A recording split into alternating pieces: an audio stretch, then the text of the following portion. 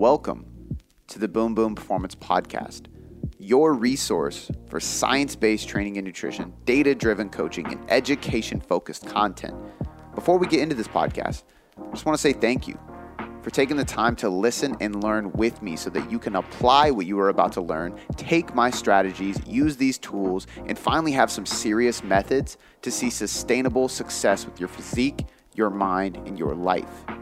This podcast was built on the foundation of applied education, and I'm excited for you to be here so you can have that experience with me. Now, without any further ado, let's get on to the show. Today, I want to do a mindset Q&A. So for a long time, we were doing every single Monday as a Monday motivation, and it would be a quick short podcast that we just crank out. It'd be like 10 to 15 minutes, and I would just go in on some motivational stuff. So number one, if you enjoy those, please reach out to me and let me know for one of two reasons. Number one, if we ever decide to just throw out some bonus episodes and we want to do some weeks where we have an extra episode and they're quick, short ones where I just throw some fire at you to motivate you, I will do that. I would love to do that. I enjoy doing that. I actually like talking about motivation and accountability in business and life and entrepreneurship, inspiration, goal setting, things like that. Honestly, just as much as I enjoy talking about fitness, sometimes even more, because it amps me up so much. It's kind of like fuel to keep me moving forward on my goals. So if you enjoy those, let me know, because obviously we'll do more of them in the form of a Q&A like this, which you can just drop down, click the link in the description or the show notes of this podcast, and you can drop me any question you want. And we have questions.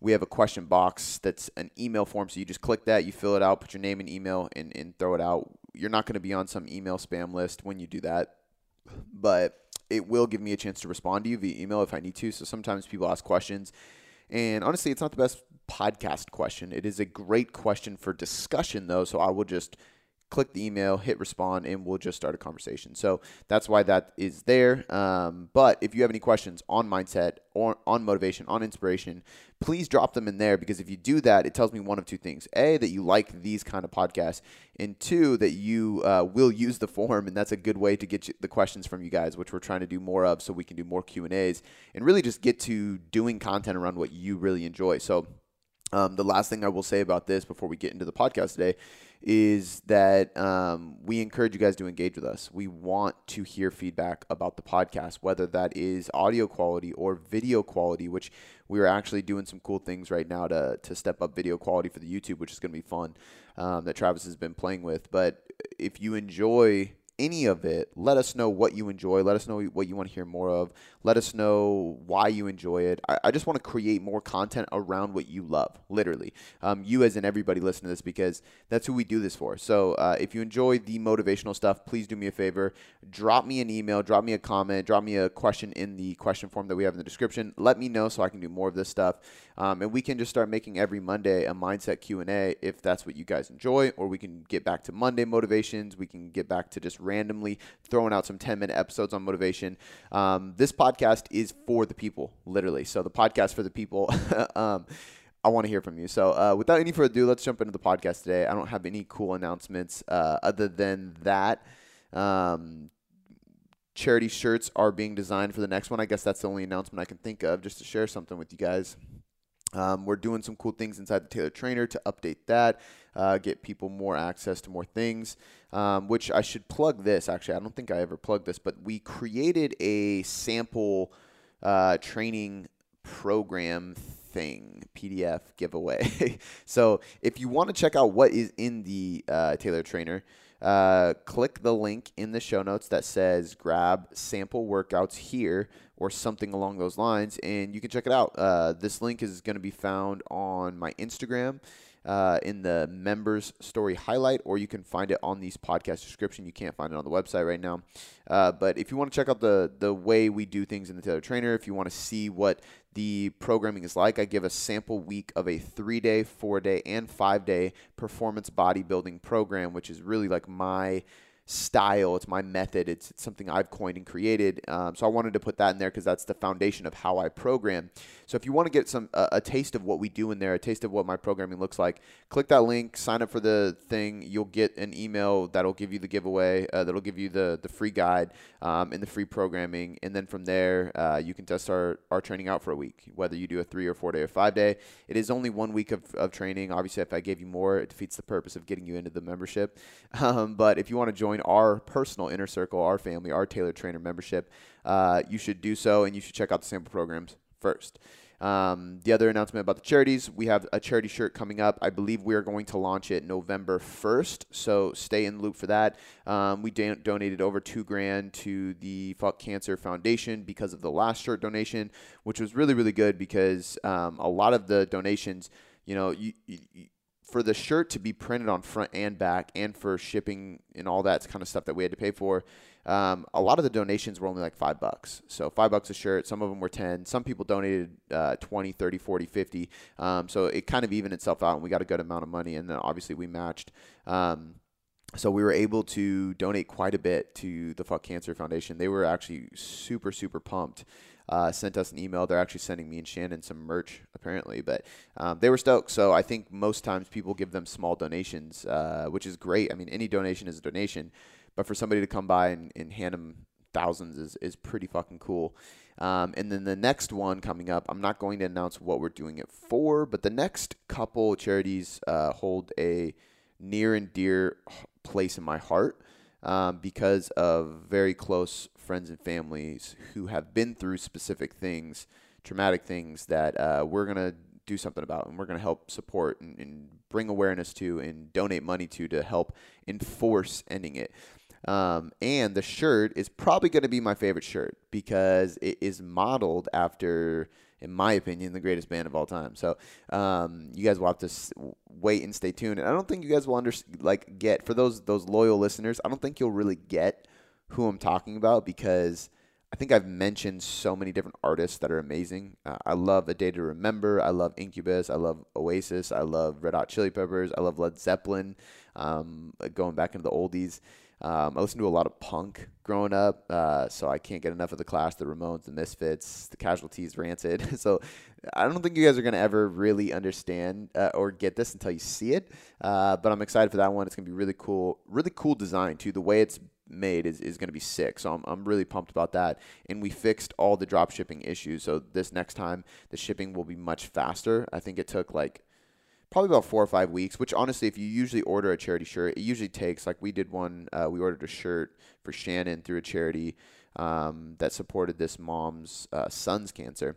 And I think it took 2 months to get her shirt because a lot of times you got to collect money over the course of however many weeks. Then you got to get all the prints done, and then you got to label, and then you got to ship out, and then it takes weeks to get across the country, So it's not a fast process. Typically, this is why we moved the charity from being every month to every third month because we realize it takes a while to get through all this.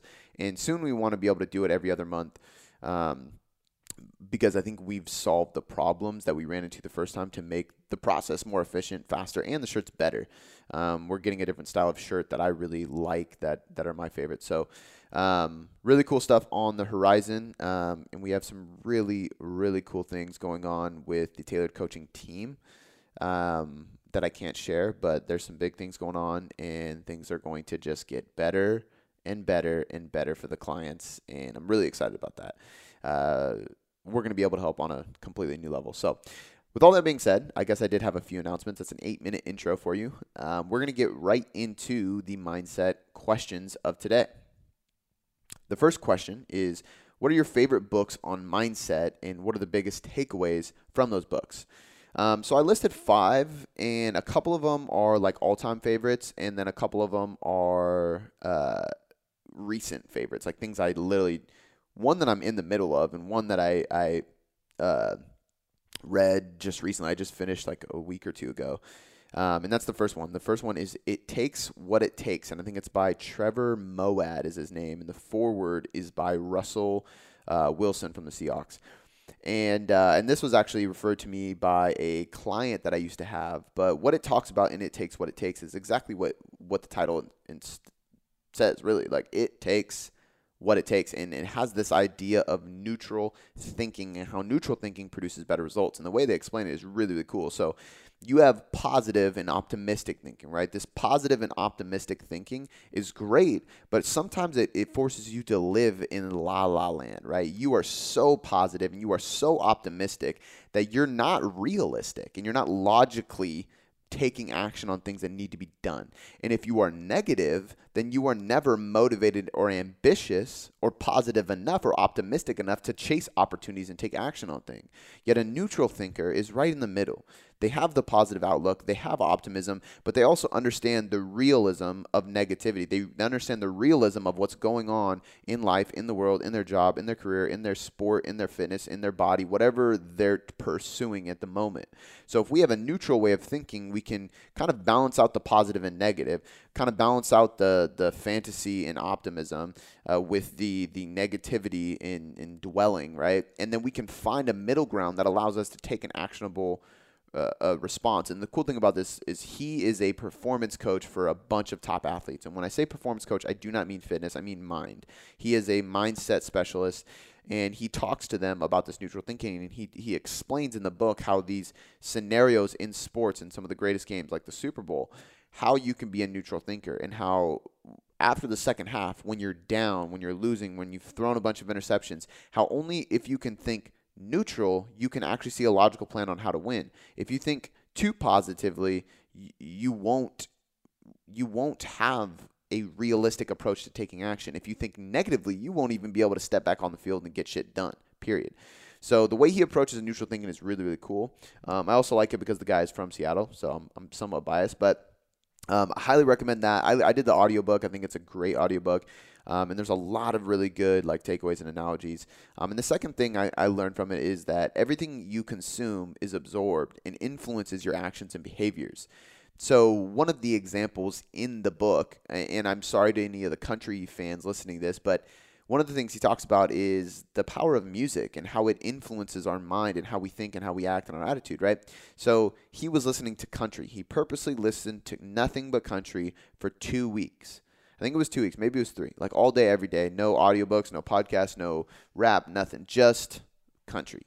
And if you listen to the lyrics of country, 9 times out of 10, it's pretty depressing, right? It's talking about getting cheated on. It's talking about losing somebody in your life. It's talking about getting dumped. It's talking about being alone on the farm. Like, it's very depressing. Like, very rare. Like, if you listen to Florida Georgia Line, you might hear some positivity because they just sing about partying and drinking beer, which is great. That stuff is uplifting in a sense. But most country is kind of depressing, and it isn't nothing against country. To be honest, I like Chris Stapleton and stuff like that, which is actually some of the most depressing country because it's very bluesy. So I like it. But yeah, he made a good point. He listened to this for like 2 or 3 weeks straight, all day, every day, and he found himself in a depressive state. People started noticing he was acting different. He couldn't get out of this funk. He had way less motivation. He had lower numbers at work. Like the list went on, and the only thing he changed was the music he was listening to on a daily basis, right? So what this points out is, one, it pointed out to him how he treats his clients. He had his clients going forward listening to symphonies and Beethoven and positive hip-hop and positive rock and roll and motivational beats and things like that. It's almost like you have to consistently watch neutral and or positive things, listen and hear, or you will never think neutral or positively, right? And we still need to be somewhat positive. So I don't want you guys to take the neutral thinking too serious, but it takes you away from being negative and it takes you away from being too optimistic is the whole point of neutral thinking. But if you're listening to negative things, I mean, and this is, I'm a huge music fan. So I listen to everything. I listen to hardcore metal. I listen to screamo. I listen to emo. I listen to punk. I listen to gangster rap. I listen to country. I listen to everything. And the problem is like most of the stuff talks about hardships, right? That's what puts meaning in somebody's voice. Like if you listen to Alice in Chains, especially Alice in Chains, the Unplugged MTV special. If you're a rock fan at all, listen to that album. It's so amazing. It's their Unplugged, so it's all acoustic. But the pain in that man's voice is unbelievably deep. And that's what makes his voice so powerful. That's what makes the music so good. But it's sad, right? he is no longer with us. Linkin Park, if you listen to the lyrics, it's deep and it's sad and it's kind of fucked up. He is no longer with us. If you listen to Soundgarden, his lyrics are powerful. His voice is the most powerful voice in rock and roll. He's no longer with us, right? And it's sad. And those are three of my favorite bands of all time. I've seen Linkin Park live, and I've watched Soundgarden live because they were kind of before my time on DVD with my dad, like 8 times at least, and Alice in Chains. And they're all, except Linkin Park, they're both from Seattle. But point being is it's very depressing music, right? So if you listen to that all day, every day, what's going to happen to your attitude? What's going to happen to your way of thinking? What's going to happen to your mindset? If you listen to gangster rap all the time, which I love, especially when I'm lifting weights, and sometimes there is a good timing for that music, but a lot of times if you listen to it, it's very, very negative. I mean, drugs, money, killing, like degrading women. It's not positive. There's some times where I'm listening to it and I'm like, man, I have to turn this off. Like, I can't listen to it, right? So my point with this is, and again, this is not me hating on any of those types of music, because I actually like all those types of music, and some of my favorite artists are very negative and depressing. So I understand. But if you only listen to that, if you only absorb that kind of content, what is going to happen to your mindset, right? What are you watching on TV? I used to love crime TV and horror stuff, right? So we'd be watching American Horror Story. We'd watch scary movies. The TV show, The Exorcist, is scary as hell. Watch like Criminal Minds, all this stuff, right? And then I started thinking about it. I'm like, man, we watch so much negative shit. It's consuming my brain. Why do we do that to ourselves? Well, it's entertaining and it's exciting and it's exhilarating, but it's not good, right? It doesn't mean you can never do it. But what I took away from this book is that I need to focus on listening and watching more positive stuff. Things like this podcast, things like audiobooks, things like hip-hop instrumentals. Like, I just want to listen to the instrumentals, right? There's certain things that allow me to stay in a more positive mind frame and think more neutrally versus getting into a negative place. And it truly is what you consume. So a lot of big takeaways from that book. The second one that I'm going to list right now, that I'm reading right now, is The Infinite Game. I'm actually listening to this audiobook as well. There's certain ones I listen to, certain ones I read, but I'm always listening to an audiobook. And The Infinite Game is by Simon Sinek. I think that's how you pronounce his name.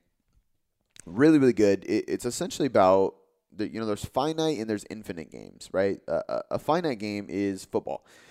There is a winner, right? There is somebody who's going to have more points at the end. An infinite game is a never-ending game. An infinite game is a game of being better, not being best. So think about that. If you are being best, you have an end point. If you were trying to get to the best, you are just trying to beat other people. So your whole purpose in chasing growth is an egotistical measurement of success. It really is. It's about beating other people. It's about being the quote-unquote best. But if you're chasing being better, then that means you're in competition with yourself. It means that you're in the pursuit of growth. You're not chasing the measurement of what that growth looks like at the end. Does that make sense? Think about that real quick. If you were trying to get better, you were competing against yourself to have a consistent and constant growth over time. And it's that journey of growth and that betterment you see day to day is what you're after, right? A finite game is the opposite. You're trying to become the best. And when you're trying to become the best, you're doing it for an egotistical boost. You are doing it for the sake of being better than other people. And that's not what you should be after. So an infinite game has a just cause. So, for example, tailored coaching method, my just cause with this, our just cause is deep. Our just cause of tailored coaching method is to revolutionize the individualized coaching space. It is to put a new name for the quality of standard of coaching, right? So tailored coaching, I want that to be the new standard. I want to influence everybody on my team, every member that works with us, everybody who listens to this podcast, all the coaches who follow our stuff, all the coaches that go through our mentorship program. We want to change the online coaching space. We want to change the way it works. We want to change the standard at which people think of coaching. When you hire a personal coach, I want the standard to be on a new level, and I want that to be influenced by my company. That is our cause. Right? Our cause isn't a revenue $sign. Our cause isn't being better than any other company in the industry. I don't care about them. I don't want to be the best because I want to be better than them. I want to be the best because I'm chasing being better. I want to be my best. I want to be our best. I want to be the best for the members, right? So our just cause is changing the way people see and do online coaching, because I want someday, I want to eliminate the bad coaches. I want to eliminate the people who don't give a shit about their clients. I want to eliminate the people who recycle plans and don't give good feedback, who don't educate their clients, and who don't allow their clients to sustain their results after the fact. Very, very passionate about this. But that's our infinite game. Our infinite game is changing the way the online coaching space looks and operates, and elevating the standard at which people expect online coaching to be at. That's our just cause. And being in an infinite game means you have a just cause, and you are not just chasing growth for the sake of an egotistical boost, right? So Infinite Game is a really, really good book. Wayward Pines by Blake Crouch is the next one I wrote. And this is actually a fiction. So I enjoy fiction books. I'm struggling with, I just started reading Red Rising, and I'm struggling with it. I know some people reached out and said it was a good book, and I got it from a recommendation of a good friend, so I trust them. But I'm having trouble with it because it's almost too sci-fi, and it jumps right into it.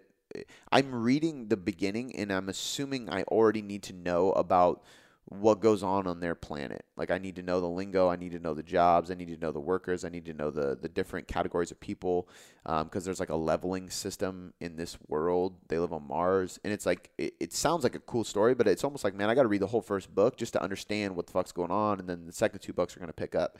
So I might not finish this one. I'm kind of disappointed in it so far. But Wayward Pines was one of my favorite fictions that I've ever read, because it kind of bridges the gap between reality and sci-fi. And if you read a book like that, you can kind of put yourself into, like, it's hard for me to put myself into the position of the guy in Red Rising, because it's so out there. Like, it's such a sci-fi that I can't imagine it, literally. But Wayward Pines, I could literally see happening, especially in today's world. But essentially, Wayward Pines is the world is ending, the ecosystem is crashing, the environment is breaking, and there's a scientist who creates a world in the hills of, I want to say it's either Idaho or Utah or something like that. But basically in a really remote place where nobody lives. There's like these mountains that kind of do a big ring and surround this area, and he caves out the middle, builds a contained town, so you can't get out. You can only get in through a secret passage, basically through this cliff. And he starts freezing people, and they put people through these freezing machines. They actually abduct them, kidnap them, and freeze them because they don't want them to know what's going on. So these people wake up thousands of years later, and they're in this town that is essentially perfect, where they don't know anybody, and they're not allowed to talk about their past life or ask questions about what's going on. They have to follow the rules. Like, it's very, very trippy. But I could see it happening. That's why it gets me, is because the guy is a FBI agent starting in Seattle, actually, funny enough, and then this all happens to him. So it's like going from real world normal stuff to that is really crazy. But as you're listening, you're probably like, well, what did you learn from that? Well, what I learned from it is that you can become a much more creative writer if you read creative writing. So anybody out there who is writing a lot of Instagram captions, who is talking on a podcast, who is shooting videos, who is writing copy for their website or their emails or anything like that, or you're writing blogs, which I recommend most people do, or you're going to write an ebook. Even if it's on a non-fictional topic like fitness or nutrition or anything, or business, whatever, being able to read something like Wayward Pines or Harry Potter and being able to dive into the world that somebody else created and see how descriptive they are with the words they use, the grammar and punctuation and things like that, it's a game changer. It helps you tremendously to become a better writer all around. Your copy will be better. Your descriptiveness inside your writing will be better. Your depth will be deeper. Your blogs will be better. Your writing will become more personable. So people will really start to attach to your personality inside of writing. Good creative writers have their own style. So if you have your own style, people will fall in love with the style, and then they will turn to your articles, blogs, or captions before anybody else's. So I actually think reading fiction is a really, really powerful way to become a better writer. And that's why I read it. But Wayward Pines is my favorite series that I've read so far. It's three books. I'm trying Red Rising, but I do not know if I'm going to finish it. I'm going to give it basically this week. I'm going to read it every day this week for 20, 30 minutes at night like I do normally. And if I can't stick with it, I'm not going to stick with it. But I had some recommendations I'll actually read them to you from John Romanello this morning. Where were they? Of course, Harry Potter. I've been resistant to Harry Potter just because I was a Lord of the Rings fan, and I'm just not. I just didn't like the movies. But he's suggesting that American Gods and Everything Else by Neil Gaiman, The Graveyard Book, and Snow Crash. So those are the next ones on my list. I'm gonna take his word on it and dive into those here soon. Number 4 is The Big Leap. So these are classics, right? The 2 first ones were the ones I've already read. The third one was a fiction that I've already read. And then 4 and 5 are going to be older books that I read and I've read multiple times. And the first one is The Big Leap. And this really helped me understand and recognize my own upper limit. And so this upper limit is basically your ceiling that you put yourself under. If you are somebody who is striving to make 6 figures a year, or let's say you're just trying to hit that 6-figure mark in your business, or you're trying to get a promotion in your company, you're trying to have a relationship that lasts longer than 6 months. You are trying to lose 20 pounds. You are trying to hit your macros every day for 30 days, whatever your thing is. And you're going, and right before you get to that point, you self-sabotage yourself and you fall back down. So people say, man, like I always get so close to building my business at this point, and then it kind of I fall back, and then I have to build it back up, and I fall back, and I build it back up. Some people are like, I've lost 20 pounds 4 times, but I can't keep it off. Or I can only lose 15 pounds, and I almost get to that 20-pound mark that I want, and then I fall off, and I gain 10, and I have to start over. There's all these things, right? I get through the whole week of hitting my macros. I'm so on point. Saturday comes, I'm good all day. Saturday night comes, I get influenced by peer pressure. I drink, have some street tacos, and then I screw up my diet, right? And it's this cycle, right? So this cycle is your upper limit. Everybody has an upper limit. It's a ceiling that you put on yourself, and you will not allow yourself to get beyond that point. And a lot of people will ask, like, why do we have an upper limit? Why do we have a ceiling? And it's for a few reasons. Number one, it's because of self-acceptance, right? So a lot of times people do not truly accept and appreciate themselves. Therefore, they do not feel they are worthy of reaching a certain point of success or a certain result in their body, in their marriage, in their business, in their finance, in their life, in their mindset, in their confidence, whatever it may be.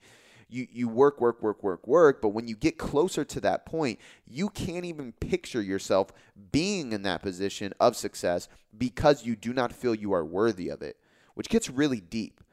But that's what this book taught me. I saw multiple areas of my life that I was putting a ceiling on myself for, that I was putting an upper limit on, that I was consistently self-sabotaging myself. And it got to a point where I would never get past any of these markers, these benchmarks that I wanted to until I read this book and I realized, because once I realized this and I read this book, it allowed me to see these things before they happened. So as I was going through my day, through my week, through my month, and I was approaching my goal and I was on this journey to see success in whatever it is. And I can remember this being the case in my relationship at the time. I can remember this being in my physical body at the time. And I can remember this in my business and in my growth as a trainer at the time. And I read this book and I could pinpoint each upper limit. I could pinpoint the ceiling I was putting on myself in each of those categories. And I could see this upper limit happening. I could see the self-sabotaging acts that I would do before they would happen once I learned how to become aware of this idea of the upper limit. So I would go through my journey and I would stop and be able to literally be like, fuck, I'm about to do this again. I'm about to self-sabotage myself again. I know what I'm about to do. I do this every time. I recognize it now. I'm going to stop. I'm going to change. I'm going to choose a different path, choose a different action. I'm going to course correct. And I avoided that. And all of a sudden, the upper limit was gone. So if you have trouble with self-sabotaging, if you have trouble with finishing out a goal, if you have trouble with self-acceptance, if you have trouble with self-love or feeling worthy, The Big Leap is a massively important book for you to read. It's so good. It's one of the books that I can honestly say changed my life. Hey guys, I wanted to take a brief moment to mention something really cool before you jump back into the podcast. The thing I am talking about that is so damn cool is the Tailored Trainer. This is a personal trainer in your pocket. This is a one-stop shop to get access to all of my exclusive programming. Whether you can train 3 days, 4 days, 5 days, or even 6 days a week. If you want an upper-lower split, or a push-pull legs, or a full body, or a more athletic-based program, or you want conditioning, we literally have everything you can imagine and a private group that allows you to get feedback and critiques on your exercise form when you post videos for me to check out. and I'm available every single day to answer your questions. This is the place to get my advice and my training done for you with app software access that delivers the program to you every single day. So if you want access to the Tailored Trainer for less than a cup of coffee a day, yes, that's less than $2 a day, you can click the link in the description now. Head over to tailoredcoachingmethod.com/tailored-trainer, and you can sign up today. Without any further ado, let's get back to the podcast. As well as the next one, The Leader Who Had No Title. I'm sure a lot of people thought I was going to say The Go-Giver, which is definitely one of my top books, but The Leader Who Had No Title left a bigger mark on me, I think. I think The Go-Giver, the reason I like The Go-Giver so much is, number one, it came naturally to me. I was a go-giver before I read this book, but it put it into perspective, and it's the best book to recommend to a lot of people. I think it's such a good book because so many people need to read it. The Leader Who Had No Title is basically about titles not mattering. It's about a CEO and founder of a company who a new employee meets, but he thinks it's the janitor. So he meets the janitor, and the janitor is helping him do all these things, and he doesn't realize till later that it's actually the CEO of this huge company. And the whole point is that, titles don't matter, but work ethic and attitude do.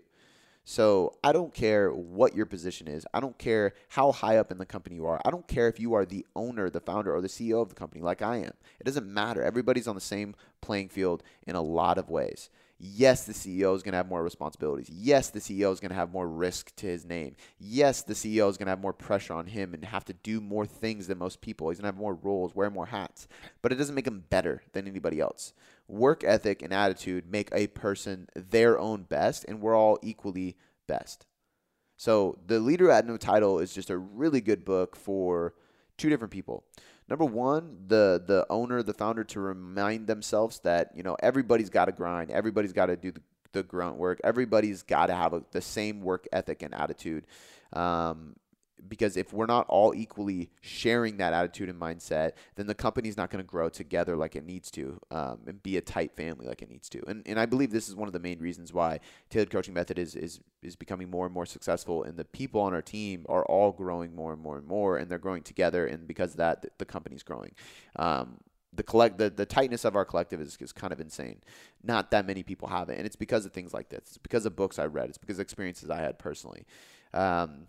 And them as well, like them coming in, having those same experiences, reading these books too, it helped them a ton. But The Leader Who Had No Title is about that. It's about nobody being better than anybody else. It's about just working your ass off and getting after it. And it's good for the founder because of that, and it's also good for the employee because it teaches you that the employee, the contractor, the person underneath, whatever you are, you're not the founder, you're not the CEO, you're not at the top, but your role is just as important. Because the ship doesn't sail without everybody moving together, right? One person can't row a huge boat, right? We need everybody with a row paddling along. So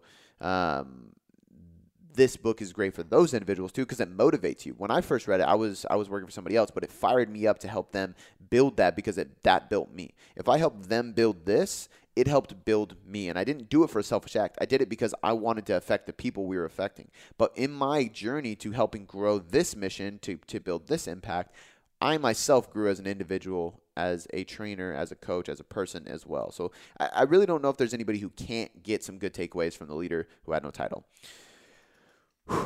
Wow. Favorite books on mindset and biggest takeaways. That was 5 of them, and it took me almost 30 minutes. It took me about 20-something minutes. So I think that was pretty damn good. Let me take a swig of my Rockstar, which I drink too much of. And then we'll get back to it. Now I'm going to go through some quicker questions, hopefully. I wasn't planning on taking 30 minutes to do that, but I'm glad I did because I think there were some good takeaways in there. And something you guys could think about too is the reason I have so many takeaways is because I don't just read a book. I read a book and highlight and underline and circle and journal and take notes and apply it to my life every time I read it. So whenever I read a book, it immediately goes into some kind of reflection and action to make sure that I retain the knowledge in an applicable manner. Next question. Favorite music to work to, from Cody Smith on Instagram. Favorite music to work to, and this is kind of like, well, why is this a mindset thing? It's because I think that your mindset is greatly determined by what you're listening to. Kind of like I said with my takeaway from It Takes What It Takes. Um, my favorite music to work to is typically instrumentals, right? Because instrumentals are going to be so if you're like me, if you like music a lot, you can't not like deeply listen to the the lyrics, right? Like when I hear a song, I want to hear what they're saying. I want to understand the story they're telling, right? There's meaning behind good lyrics, right? And this is also why I don't like a lot of new rap because the lyrics aren't great. It's just like random analogies thrown together to make sure they rhyme. Whereas if you listen to some older music, older hip hop, it's storytelling. If you listen to some older rock or even like rock in the 90s, alternative and punk and metal and things like that, there's meaning in the lyrics. And that stuff matters, right? So if I'm working, I can't listen to that shit because if I do, then I'm deep in concentration on the music. I'm not deep in concentration on what I'm doing on my desk, right? Like what I'm doing on the computer, what I'm doing on my content. I can't stop thinking about the music. I love listening to like freestyles on YouTube, like on Funk Flex or Hot 97, Breakfast Club, things like that. But if I start listening to them while I'm working, I end up just watching the freestyles and I'm just like listening to what they're doing, bob my head. And I realize I haven't written anything in the last 30 minutes. I'm like, fuck, I got to get back to work. So I typically like to listen to instrumentals. And when I do listen to actual music, I typically will listen to music that I've already heard a million times because then I'm not too intrigued by the lyrics because I know every word of the song. I know what the song's about and I don't need to think about it, right? So I never listen to new music. When I do work and there's music going on in the background, it's honestly almost always Oasis. Oasis is one of the most diverse bands in my opinion. They have some like more upbeat rock and roll. They have a lot of acoustic. They have some like piano based stuff. I mean, it's just kind of all over the map. And it's just really good music. It's just really good music. And I know damn near every single song by heart. So it's easy for me to listen to because I can focus on my work and just have it in the background. But for most people, I recommend like instrumentals or brainwaves or anything that you're not going to be drawn into the lyrics, which is one of the best parts about music, but it's not a good time for that. Jonathan Owings on Instagram. What are some of your favorite podcasts? So honestly, I have been listening to way more audiobooks than I have been podcasts. And I find that like going back to trying to make sure everything I listen to is forward thinking, is making me positive. I find that right now for where I'm at in my life, audiobooks tend to be much more applicable. You know, I find that the podcasts are great. Don't get me wrong. And sometimes it's even better to listen to podcasts because it's very casual and it is more neutral thinking as you hear opinions. But if you really want to learn, an audiobook is the most powerful thing. So for me, if I'm listening to something in the morning, when I'm on my walk, when I'm cooking breakfast, anything like that, I am listening to an audiobook. If I'm driving, I will listen to a podcast because for whatever reason, my brain is just going nonstop in the car, and it's hard for me to really, really stay in tune with the book that I'm listening to. So I find that podcasts are better in the car. But my favorite audiobooks for mindset, since we're on that topic, and that's typically what I tend to listen to when it comes to audiobooks. The Infinite Game, already said that. It Takes What It Takes, I said that. Conscious Coaching by Brett Bartholomew is great. The Power of Now by Eckhart Tolle, or however you say his name, is great.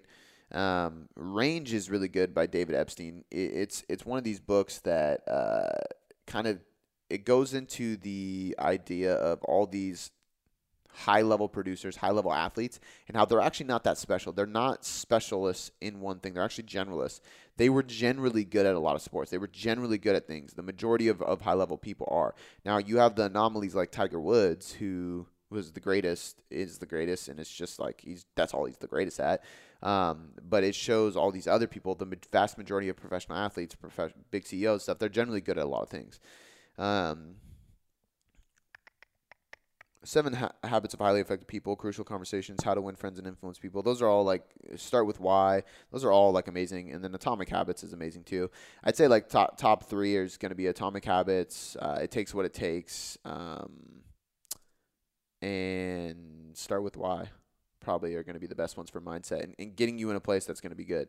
Now, as far as podcasts go, I'm a big fan of Joe Rogan. Joe Rogan is the definition of neutral thinking, whether it's religious, political, science, environment, sport, fitness. It really doesn't matter. Like any topic, he takes a very neutral approach, and he's kind of like the mediator.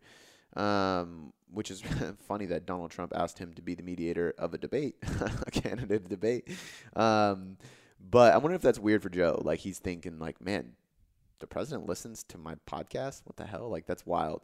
But Joe Rogan has a huge influence on the world, really. I mean, he has probably the biggest, he's got to have the biggest podcast in the entire podcasting space. And he's just really, really neutral thinking. He has a wide variety of guests. I feel like I learned quite a bit from the Joe Rogan podcast, and it actually introduced me to a lot of different things, experiences, programs, websites, thought processes, other books, so on and so forth. So I really like Joe Rogan, of course. I really enjoy Iron Culture with Eric Helms and Omar Isuf, just because it's very like well-rounded about the iron. It's about lifting. It's not about bodybuilding. It's not about CrossFit. It's about lifting. So I really, really enjoy their podcast, and honestly, that's really all I listen to. Is for podcasts right now. I really just listen to Joe Rogan quite a bit, and then sometimes Iron Culture, depending on the guest. I always love Joe DeFranco's Industrial Strength Show, but again, it kind of depends on the guest, depends on the topics that he's going over. But I just find that I don't listen to as many podcasts as I used to, and I think it's just a phase I'm going through. I like Muscle for Life with Mike Matthews, owner of Legion, who we are affiliated with and sponsored by. Link in the bio to save 20%. Hint, hint. But in general, I just don't listen to too many podcasts anymore. I'm much more of an audiobook guy at the moment, and I'm sure that will change. And when I hear a new podcast, I always jump on it. And I could recommend tons of podcasts to you guys that I think are great and some that I've been on. But I think for me, like I'm more of an audiobook guy right now. I'm in this weird phase of like just trying to obtain as much knowledge as possible. And so for me, it's like, what can I read? Like I'm reading 2 different books right now and I'm listening to an audiobook. So for me, it's like I need to consume, right? I just want to consume knowledge and just be the smartest version of myself, which sometimes I go through phases where I'm like, I need to stop reading anything for a while just to like kind of calm my brain down and let me like sit on this information I just took in. So I think there's different phases that people go through. This is a really good question from Omar El Khodari. Do you believe there are psychological benefits to bulking? If so, what are they? I do think there are psychological benefits to bulking. I think that too many people have psychological detriments from dieting, which I don't think is, it doesn't mean don't diet. It just means that we have to be careful with the diet. We have to periodize the diet. We have to phase in and out of the diet. We have to have transitional phases within the diet. We need accountability and empathy inside of the coaching when we're dieting, because dieting is tough. We are chasing a number on a scale. We are chasing getting leaner. We are chasing satisfaction for our insecurities a lot of times, which again, I'm not against. I run a dieting company, a coaching company. We're all about doing that, but in the right way. And we want to do it with ultimate empathy, ultimate education, and ultimate accountability and connection with the individual so they feel supported during the time. However, there are psychological burdens that come along with dieting down and cutting or losing fat. And the psychological benefits of bulking are, in my mind, reversing all those negative psychological feedback loops or repercussions that you have during a cut or a diet or a fat loss phase. When we are bulking, we are getting comfortable with the idea that it's just a number on the scale. We are getting comfortable with the idea that we can't stay in a deficit all the time. We are getting comfortable with the idea that we shouldn't be super, super, super lean or skinny all the time. We are getting comfortable with the idea that, a little bit of body fat on my body is actually totally fine. It's not the end of the world. Am I healthy? Right? We are getting confident in the idea of chasing health and performance versus just what you see in the mirror, right? And for anybody who's really committed to a bulk, usually it's tough at first, right? And that's another psychological benefit. Getting over that gap, bridging over that gap of difficulty mentally is a tough one, because when you start the bulk and you start seeing the scale go up, I don't care if you're a male or female, young or old, experienced, new, it's not easy to see the scale go up, because in reality, in society, we associate the scale going up with fat gain and with negativity. We associate that with unhealthy. We associate that with ugly, unfortunately, right? And this is how our brains are programmed from media, unfortunately. But if you can break through that period of time, the rest of the bulk becomes really easy, and the next cut becomes way less psychologically taxing because you've changed your mindset and your mind frame around what the scale is. And I don't think you can get to that unless you go through a maintenance, gaining, or bulking phase successfully, like at least trying to do it, right, and getting through some of it. It was even tough for me at first, but after the first like month or two, it was just coasting. It was easy, and you kind of realize that, like, man, I'm filling out my clothes better. I talk to even women that are like, you know what, like, I'm definitely not as lean as I normally am, but I'm feeling out my pants better in a good way. Like, I feel great in the gym. I'm sleeping like a baby. My sex drive's up. It's like perfect, right? For guys, I'm filling out my shirts more. I'm lifting heavier in the gym. I feel really good. My sex drive's up. Great. Your psychological productivity at work is up. Great. All these things happen during a bulk. The only downside of a bulk is that when you take off your shirt, you might not be as lean as you once were. Some people are still pretty lean. Some people, you can see a little bit of chub. I can see a little bit of chub on me right now because I went through a full bulk and I gained 12, 13 pounds or something by the end of it. I went from 168.5 to 184.5, which is, let's just round up, 169 to 185.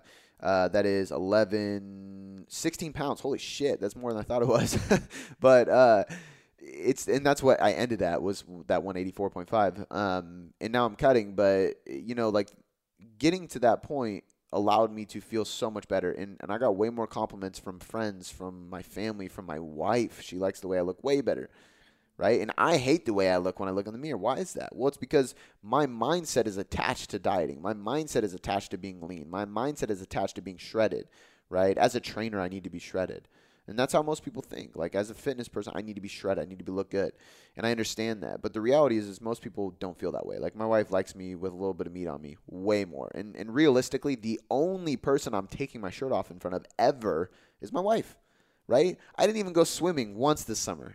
I mean, partially because of COVID. I don't think you can. But point being is, like, I did it opposite. I bulked through the summer, and now I'm cutting through the winter. Like, it doesn't make any sense. But my point is going through a bulk will allow you to eliminate some of those psychological negative aspects that come along with dieting, especially if you're prone to those things more. So yeah, I think there are some psychological benefits. I think the other part of it is that's really hard, but also one of the biggest psychological benefits is that it takes a lot of time. The last time I did a diet was 13 months ago. So I took just over a year between deficits, right? So I finished my deficit in August of 2019. I reversed for a month or two, got to maintenance, hung out at maintenance for a couple months, and then I got into a surplus for 10 months, 9 months. So that's a long time. So think about this. Like, I stopped my diet, and I didn't get as lean as I wanted to get, and I'm going to get leaner this time. But I had to stop because it was time to stop. Physiologically speaking, I needed to stop. That was already hard. I'm not there yet, but I see where I'm at, and I see where my health is. I need to change because I need to get that right. That's a big benefit. The next step was saying, I need to commit the next year to doing this. So I called the coach, and I paid for a year up front.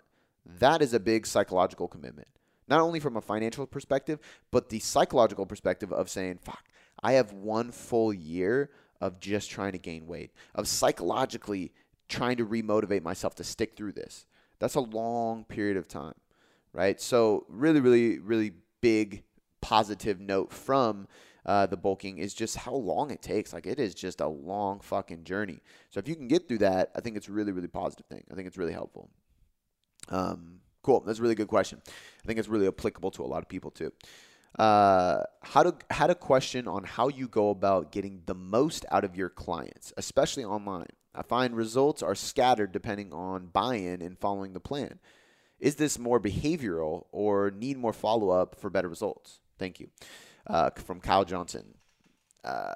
Travis would really appreciate your name. Very American and easy to Kyle Johnson. Travis would love that, but I'm reading the questions today, so sorry, I got the good ones. Okay. How do I go about getting the most out of my clients? I think there's a lot that goes into it. Number one, I think creating the image of your brand in a very descriptive way is very helpful. So when people step on board with tailored coaching, they know what they are getting. They know what they're getting into. They know what they're committing to. They know what we do. They know what we believe in. So there's not a lot of buy-in, like the buy-in is already there because of the brand, because of the content, because of this podcast. People come into it knowing what to expect. So I think your marketing and your branding has to be very, very, very transparent and clear, even though those are like polar opposites if you think technically. Transparency is being able to see through. But you have to be transparent and you have to be very, very descriptive and clear with what your mission is, because that's the only way people are going to step into it with that buy-in already there. The other part of it is content. Like I think doing this podcast, letting you guys hear my voice, letting the clients listen to this podcast and hear my voice, that is very, very powerful because it's a message that is constantly being thrown at them, right?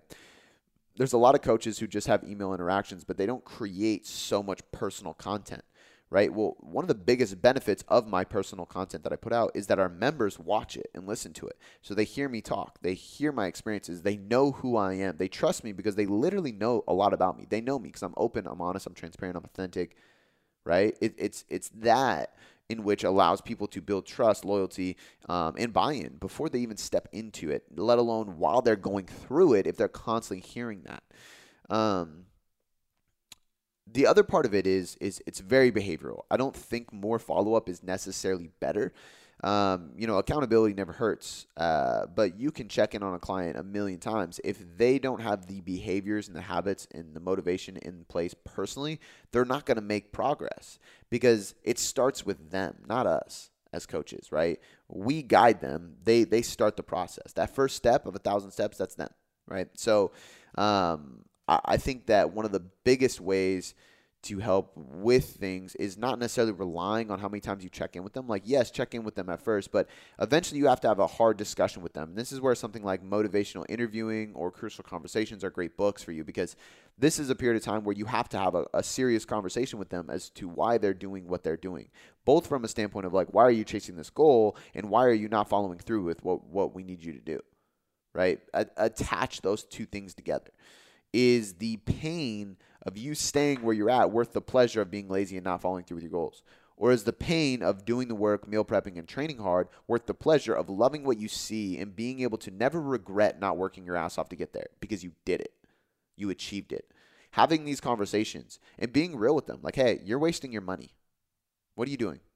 I don't want to waste your money. I don't want to waste your time. I don't want to waste my time. I want to give you the most out of your results. The only way we can do that is if you follow along with what I'm trying to guide you on. If you do the work, to an extent, do what I say, because it is my job to lay out the path for you. If you don't follow the path, then how can you expect to get to the end goal? But a lot of coaches will not have these conversations with clients.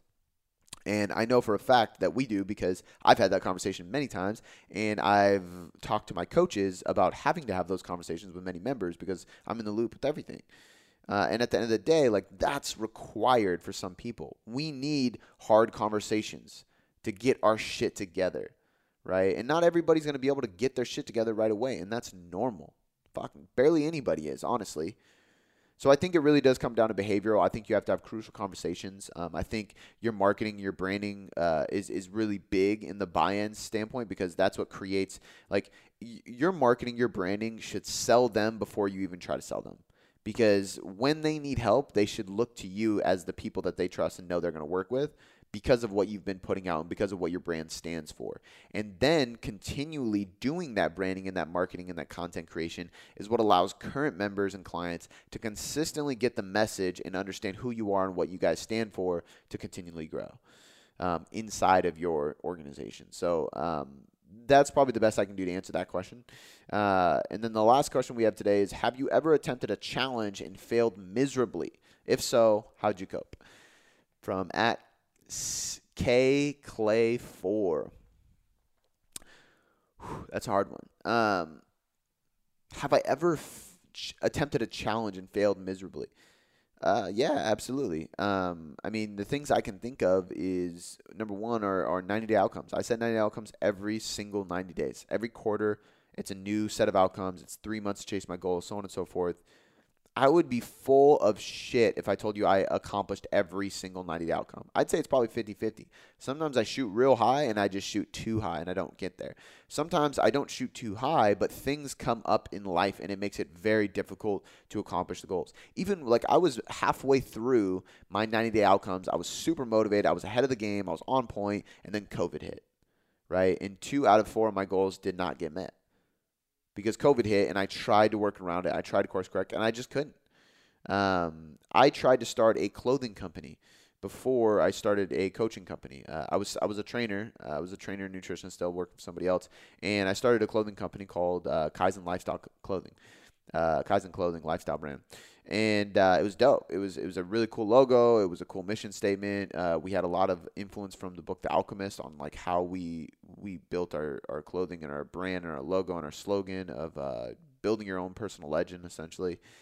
Really, really cool, and it was fun. But we failed.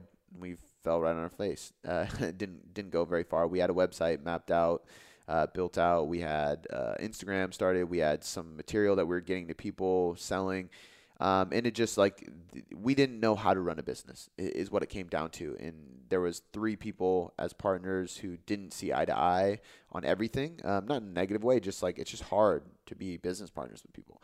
And it just didn't pan out. And yeah, how did I cope with these things? I mean, to be honest with you, like I still want to start a clothing company someday. So like I never really stopped that. I just was like, fuck, not the right time. I need to understand business a little bit better before I get into that.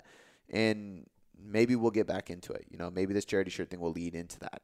It's something that I've always been passionate about is clothing and fashion. And that's actually what I wanted to do before I got into fitness.